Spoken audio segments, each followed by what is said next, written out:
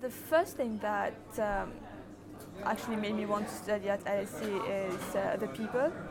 I heard that the people here were very engaged and passionate, and when I joined LSE, this promise was definitely met.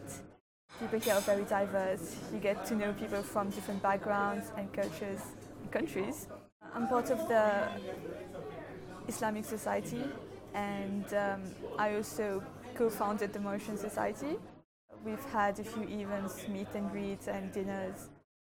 LSE did provide with a lot of support when it comes to settling in. I moved into halls, I moved into Northumberland, and people there were just so supportive. I'd love to qualify as an actuary here and then go back home and work there. I would say to any Mauritian, just forget about all your inhibitions and make the most of every single opportunity LSE gives you.